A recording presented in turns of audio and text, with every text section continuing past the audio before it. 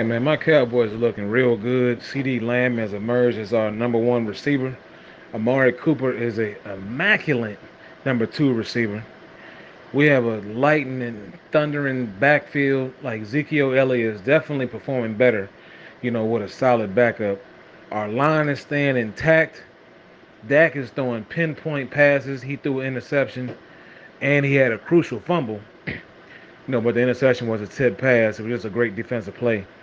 And the fumble was all on him. That was all on him. But we played a bad team. We knocked out their starting quarterback and their starting running back.